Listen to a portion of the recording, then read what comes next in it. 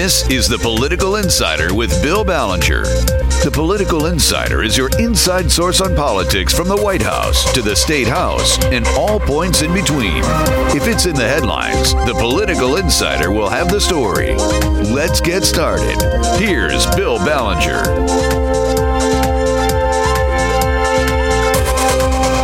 Hello out there in Michigan Radio Land.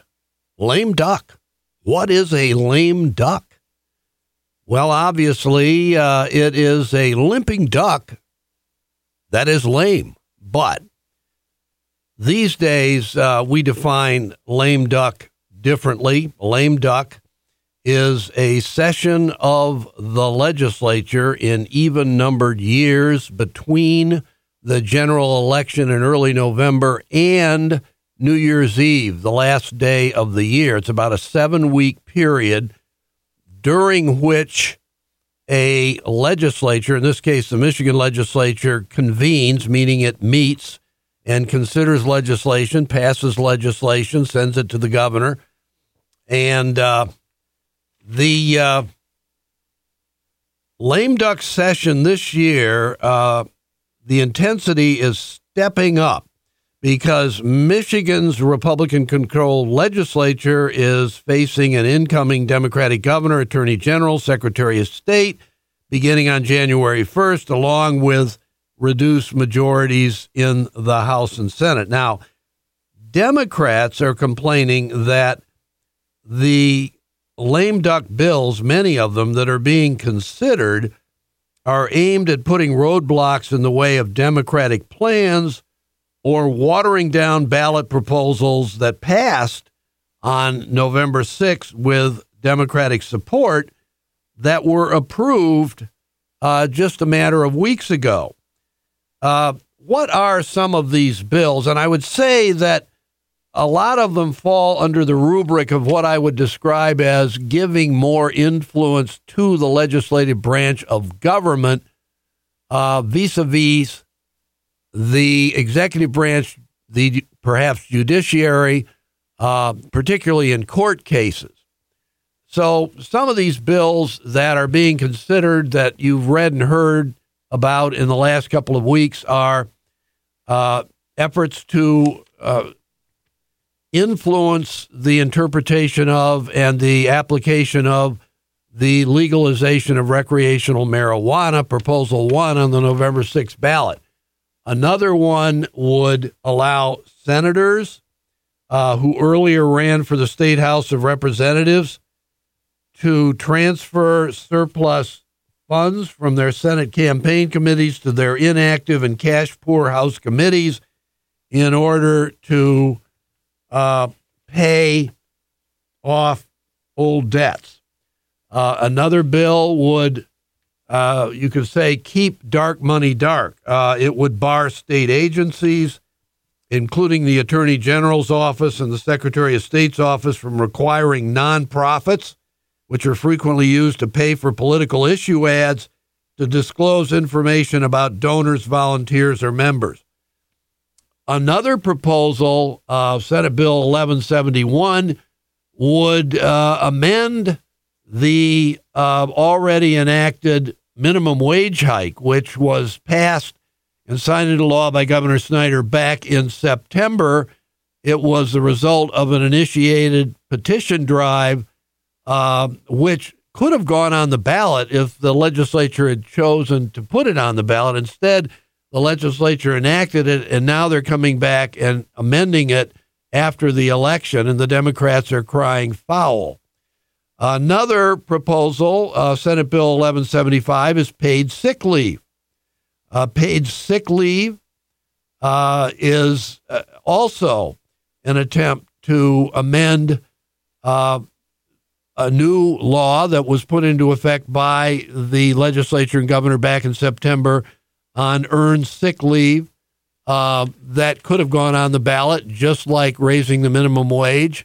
But the legislature enacted it, and now they're coming back, and by a simple majority vote in the House and Senate, they're trying to amend it. There's another bill that would prohibit local governments from adopting or enforcing online or charters and prohibiting or restricting the removal of trees or other vegetation on private property. Another one affects the Enbridge Line 5 tunnel in the Straits of Mackinac, which is a very controversial issue because of fear that there might be a spill from the pipeline up there. Another bill is abortion telemedicine, would extend the ban on doctors providing abortion-inducing drugs to patients over the phone or through a video conference call.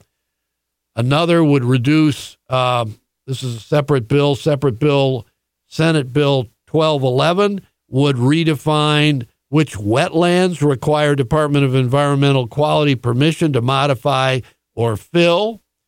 There is also a bill on promote the vote, voter access, which was Proposal 3 on the ballot November 6th, approved by the electorate statewide in the vote in the general election on November 6th. This would attempt to refine or amend that particular proposal, and there's a real question of whether that requires a 3/4 majority. Republicans insist that it doesn't. It only requires a simple majority, so that could be the subject of litigation. There's also an attempt to amend Proposal 2 by legislation, Senate Bill 1254. And there's a real question about whether that can be meddled with because that's a constitutional amendment. There's also a bill that would change campaign finance oversight by taking it away from the Secretary of State, who is newly elected, Jocelyn Benson, a Democrat, and giving it to a bipartisan commission appointed by the governor with recommendations from both political parties. I mean, there are other bills, too. There is drone regulation. There is legislation to define PFAS standards in drinking water. There is a bill to redefine fireworks regulation, give more power to local governments to restrict it. So we can add one more, and that's the landfill tipping fee hike that Governor Snyder is seeking. So these are all very controversial bills. They've all either been reported out of committee in one chamber or the other, or they have passed on the floor of the House or Senate, one chamber, they're over in the other house, or in one or two cases, they've actually passed both houses and they're on their way to the governor. Now, lame duck, what is the history of lame duck? Lame duck actually was never anything that happened in the Michigan legislature for the first 63 years that Michigan was a state. Michigan became a state in 1837. It wasn't until the year 1900, 63 years later, that there was a lame duck session, and that yielded absolutely no bills that passed that went to the governor for his signature at that time. The next lame ducks occurred in the 1930s, 1932, 34, 36, and that was under circumstances somewhat similar to what we see today, because in those years, the governor was elected for 2-year terms, and every 2 years, 32, 34, 36, the governorship was changing party hands, partisan control, and also control the legislature was changing party hands in those years. Then you saw in 1948 a lame duck session of the legislature, and by the way, that was a legislature controlled by Republicans, and guess what? There was an incoming Democratic governor, G-Men and Soapy Williams, so there was a lame duck session. And then there weren't many more lame duck sessions until the 60s, and it really kicked into high gear in the 90s. But we arrive at today, we've never seen anything like what we are seeing right now. Lame ducks are soaring. We will be back in a minute with our first guest to talk about this.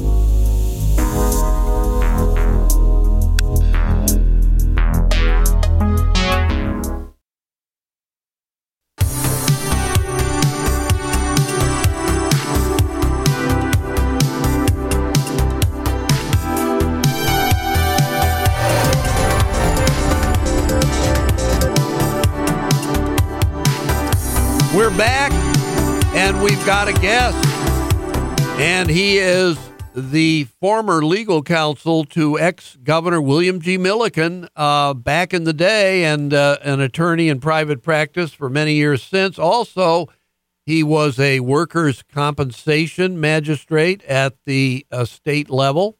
He has been an adjunct professor at Cooley Law School, and he loves the state capitol so much he is still a part-time Capitol tour guide. I can't imagine anybody better than Ken Frankland to lead me around the Capitol and show me the sights.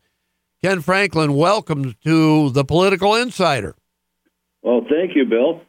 And I'd like to start out with this overall general title of legislative intervention in court cases and legislative intervention into other branches of government, the executive branch, maybe the judicial branch. There seems to be an eagerness in this particular departing legislature to enact bills that Democrats in particular are complaining encroach on the power of the executive branch in particular. And I'd just like to ask you, how do you look at this whole issue and what's going on right now?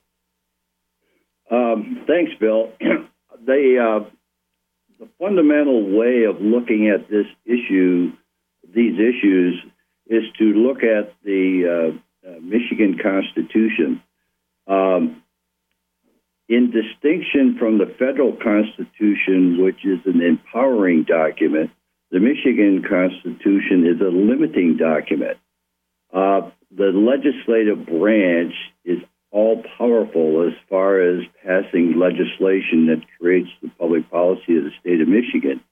The only limitation is if there is something in the Michigan Constitution that specifically addresses the inability of the legislature to act. In other words, it is a ban or a limitation on the otherwise plenary authority of the legislature. So when we look at all of these bills that are being introduced, you need to look at it through that microscope.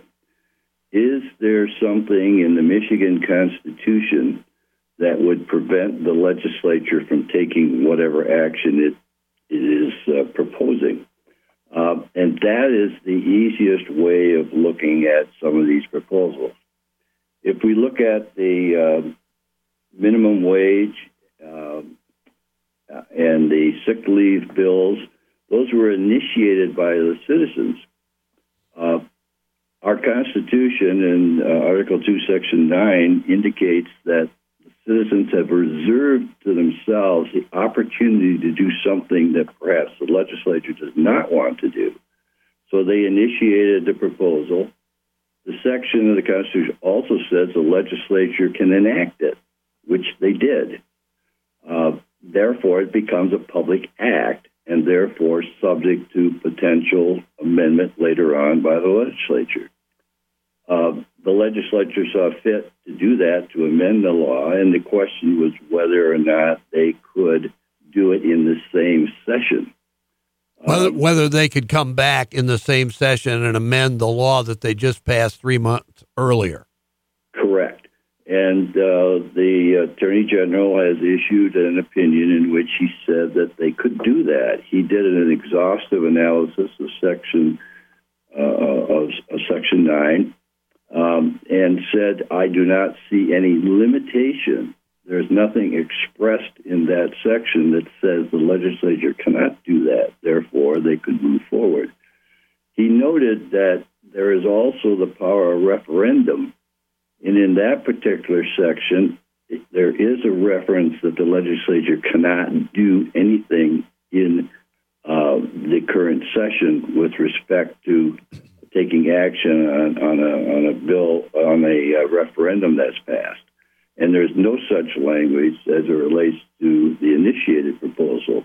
And so that was the basis of his opinion, and why, and I assume the legislature has gone ahead and passed those two bills in particular.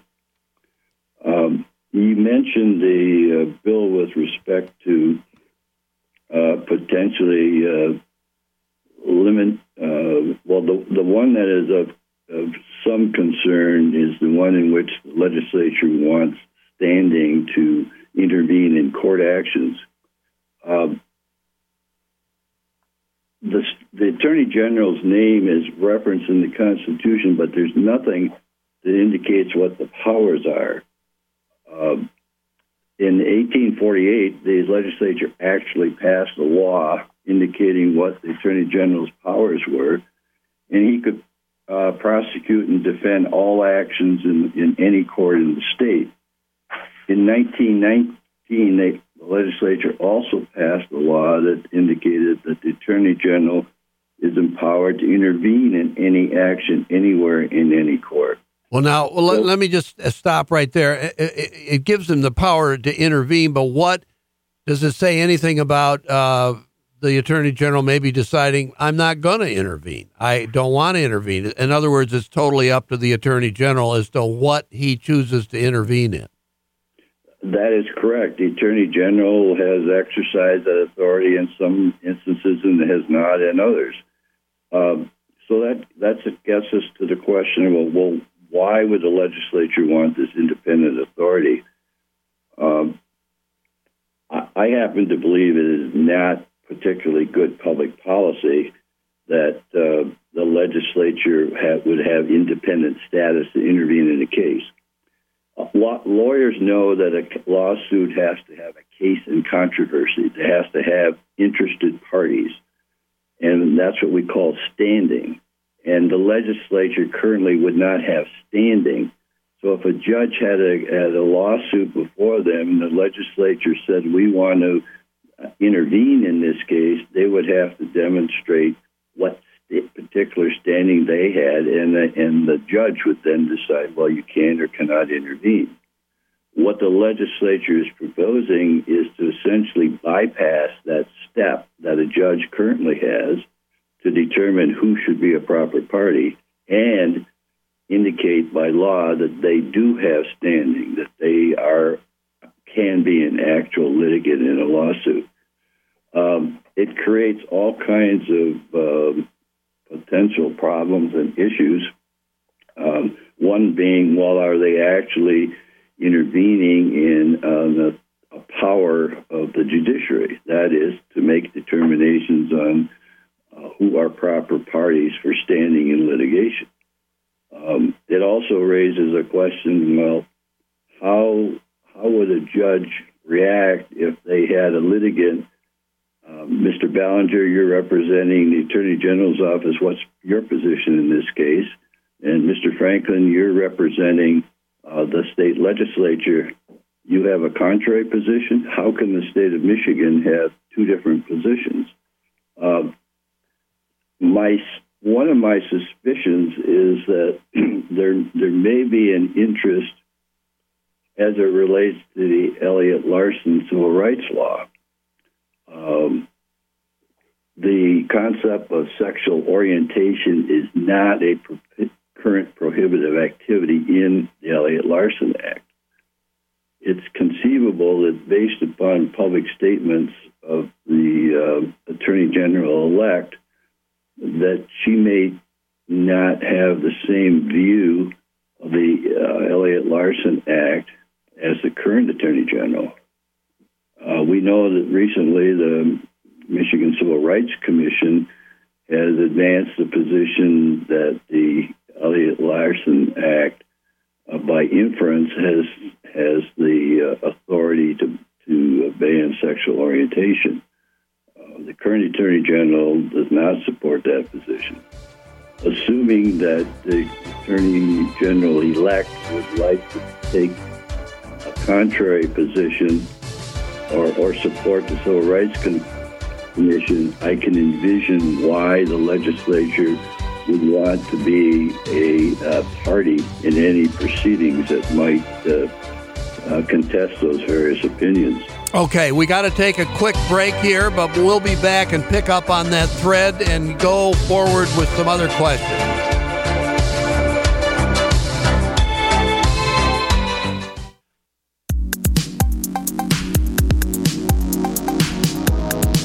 You're listening to The Political Insider with Bill Ballenger on MTN. Here's Bill.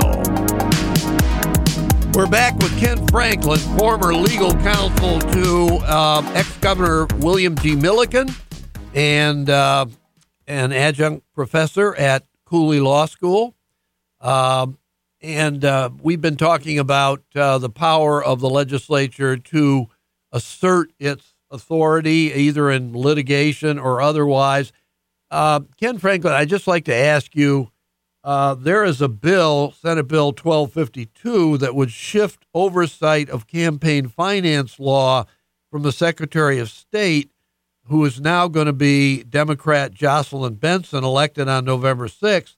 It would shift oversight over campaign finance, which has always been in the office of Secretary of State, and give it to a new 6-person bipartisan commission appointed by the governor with recommendations from the two political parties to the governor as to who she could appoint.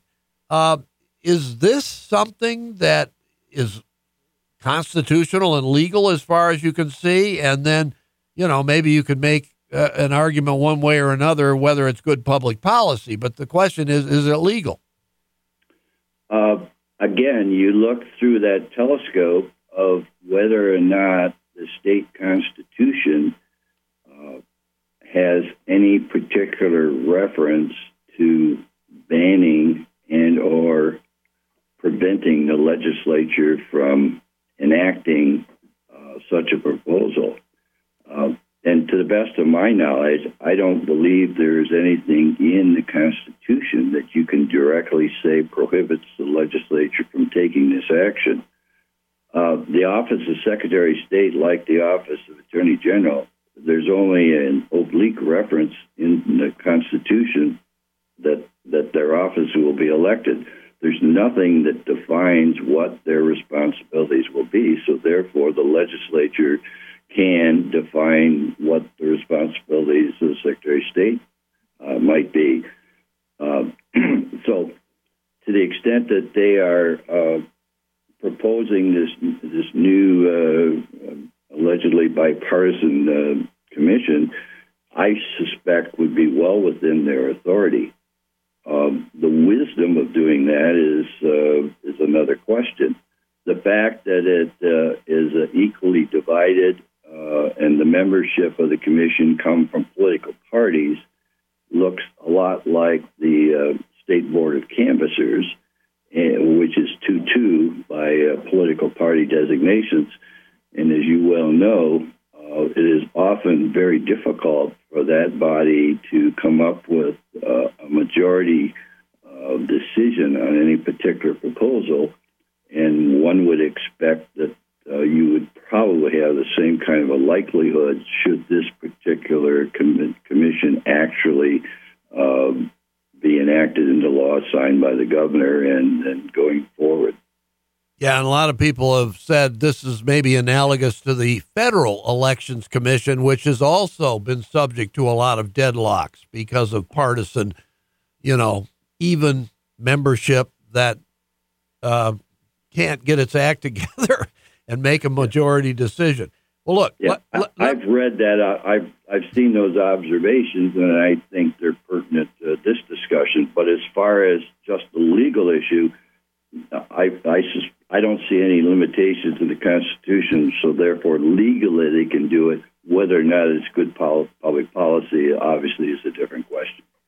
Okay, let's get to the really big question, I think, and that is Proposal 2 that was on the November 6th general election ballot, and that was the proposal that took the power to draw new district lines for the State House of Representatives and the State Senate and congressional districts every 10 years after the census and give it to a newly enacted commission, 13-member commission. This is the so-called Voters Not Politicians ballot proposal. It was passed pretty strongly by the electorate on November 6th. And the question is, this is in the Constitution. This is not an initiated law or an initiative petition question that got on the ballot like Proposal 1 or Proposal 3. This is an actual constitutional amendment.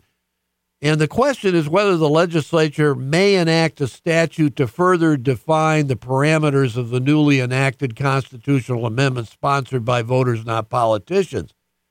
And, a lot of people say absolutely not. They cannot do this. And yet they're trying to do it.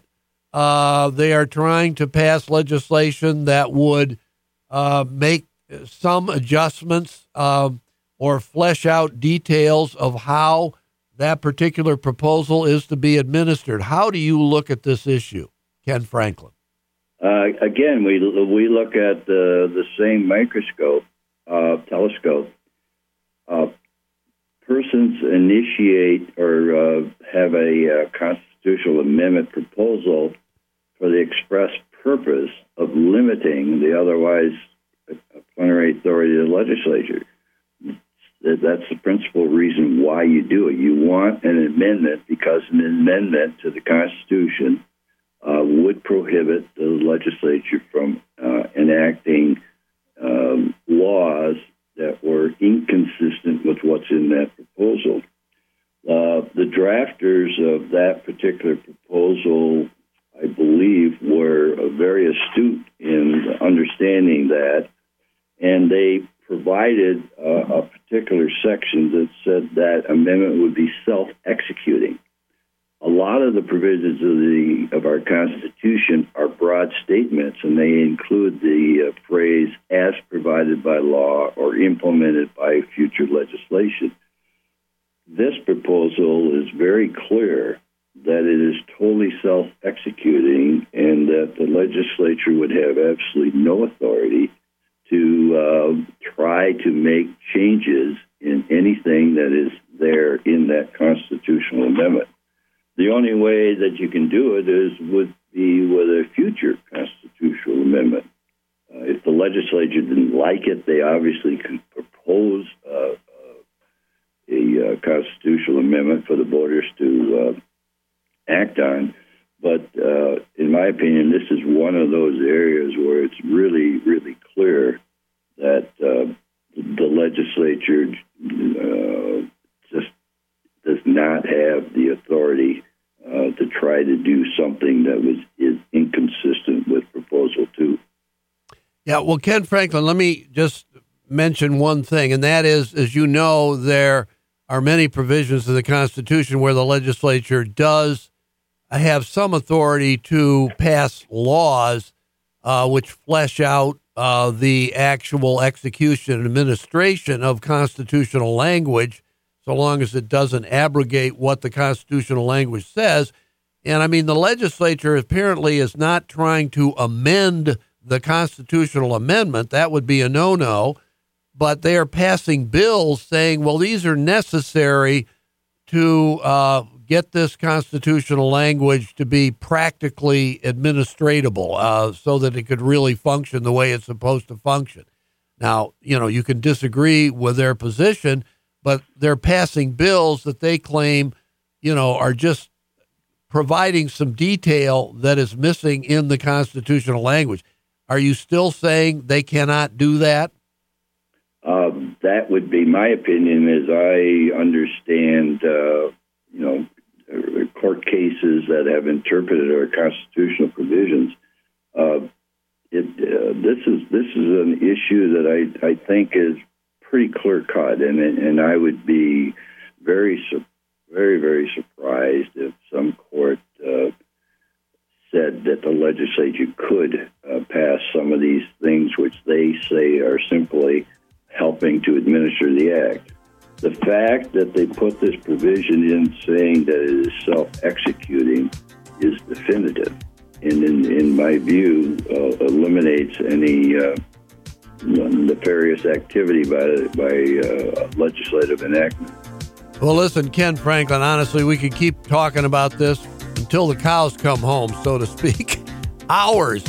Such a complex subject, but you've done a great job of explaining the limitations on the legislature to be able to do some of the things they're trying to do right now. And thank you very much. And we'll be back in a minute.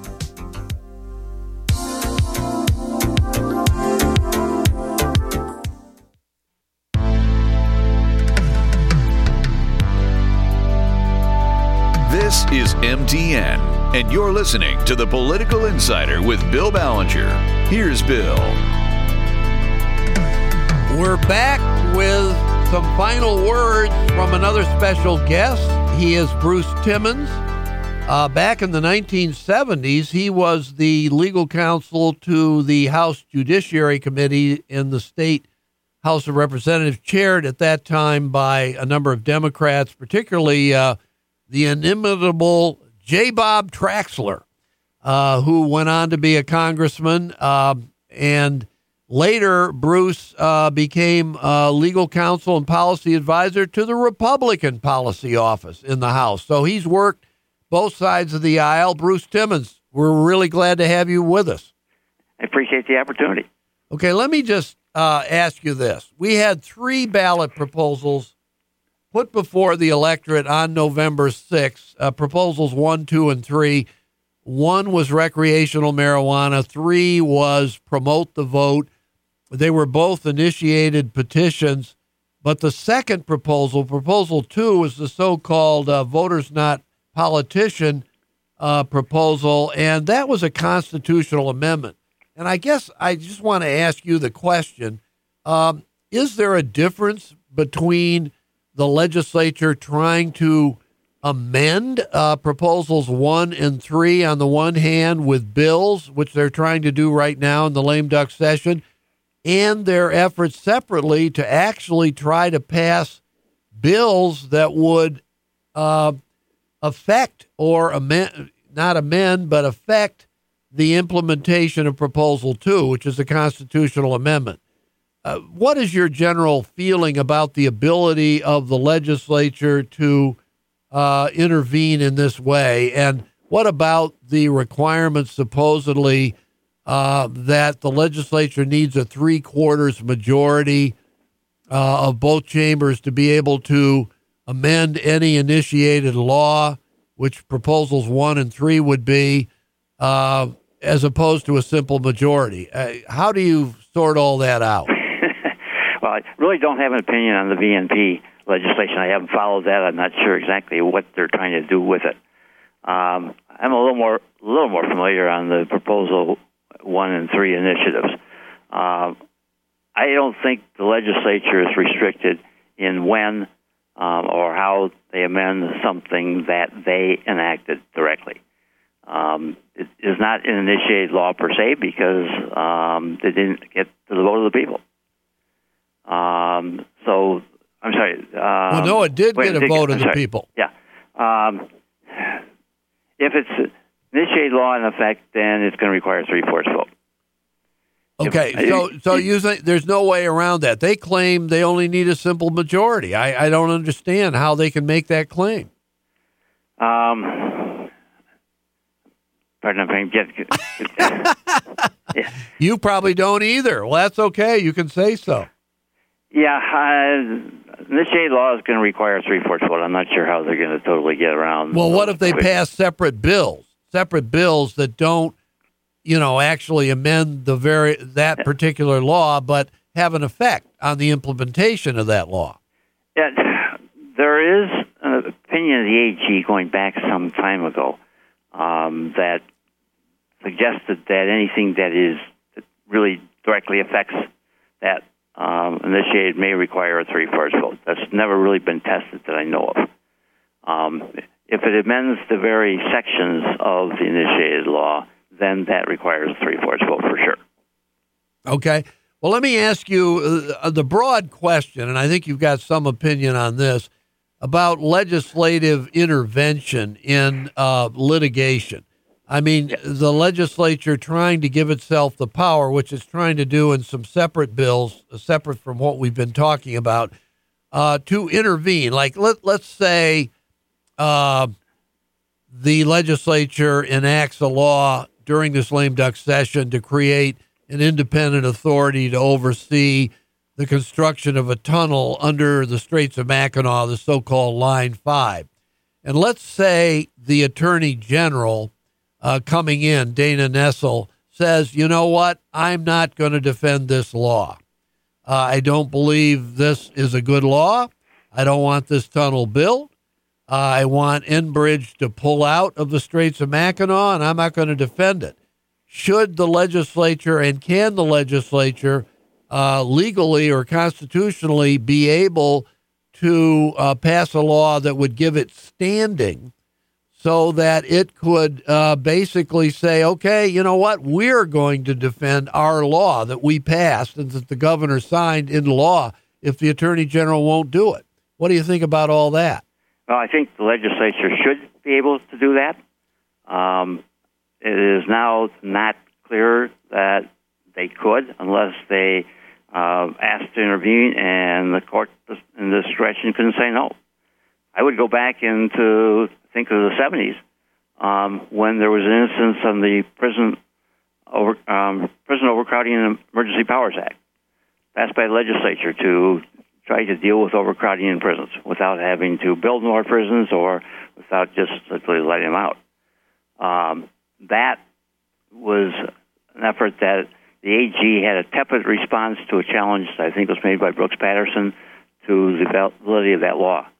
And the legislature, or I should say the House, intervened in that case. The AG tried to block that. The Michigan Supreme Court allowed it and allowed House attorney staff to participate in oral argument, and the final result was the Supreme Court upheld that statute and borrowed heavily from the brief that was submitted by the House staff attorney. I think most of those at the time would have said that that statute would have not been upheld but for that effort. I can think of basically going back that far in the future, attorneys general's opinions have largely been upheld when challenged in court, except when it deals with legislative matters. That track record is spotty. And typically, whoever's in office tends to try to limit the powers of the legislature, and I think in many instances just plain wrong. One of the earliest memos I did for Speaker Ryan back in the early 70s was to fend off an attempt by the AG to let an executive order of Milliken take effect with not enough time for the legislature to respond. The memo I said, the Constitution is clear. They get 60 days. And the Milliken didn't push it, and the particular executive order never went into effect. But the AG wanted to limit the time period.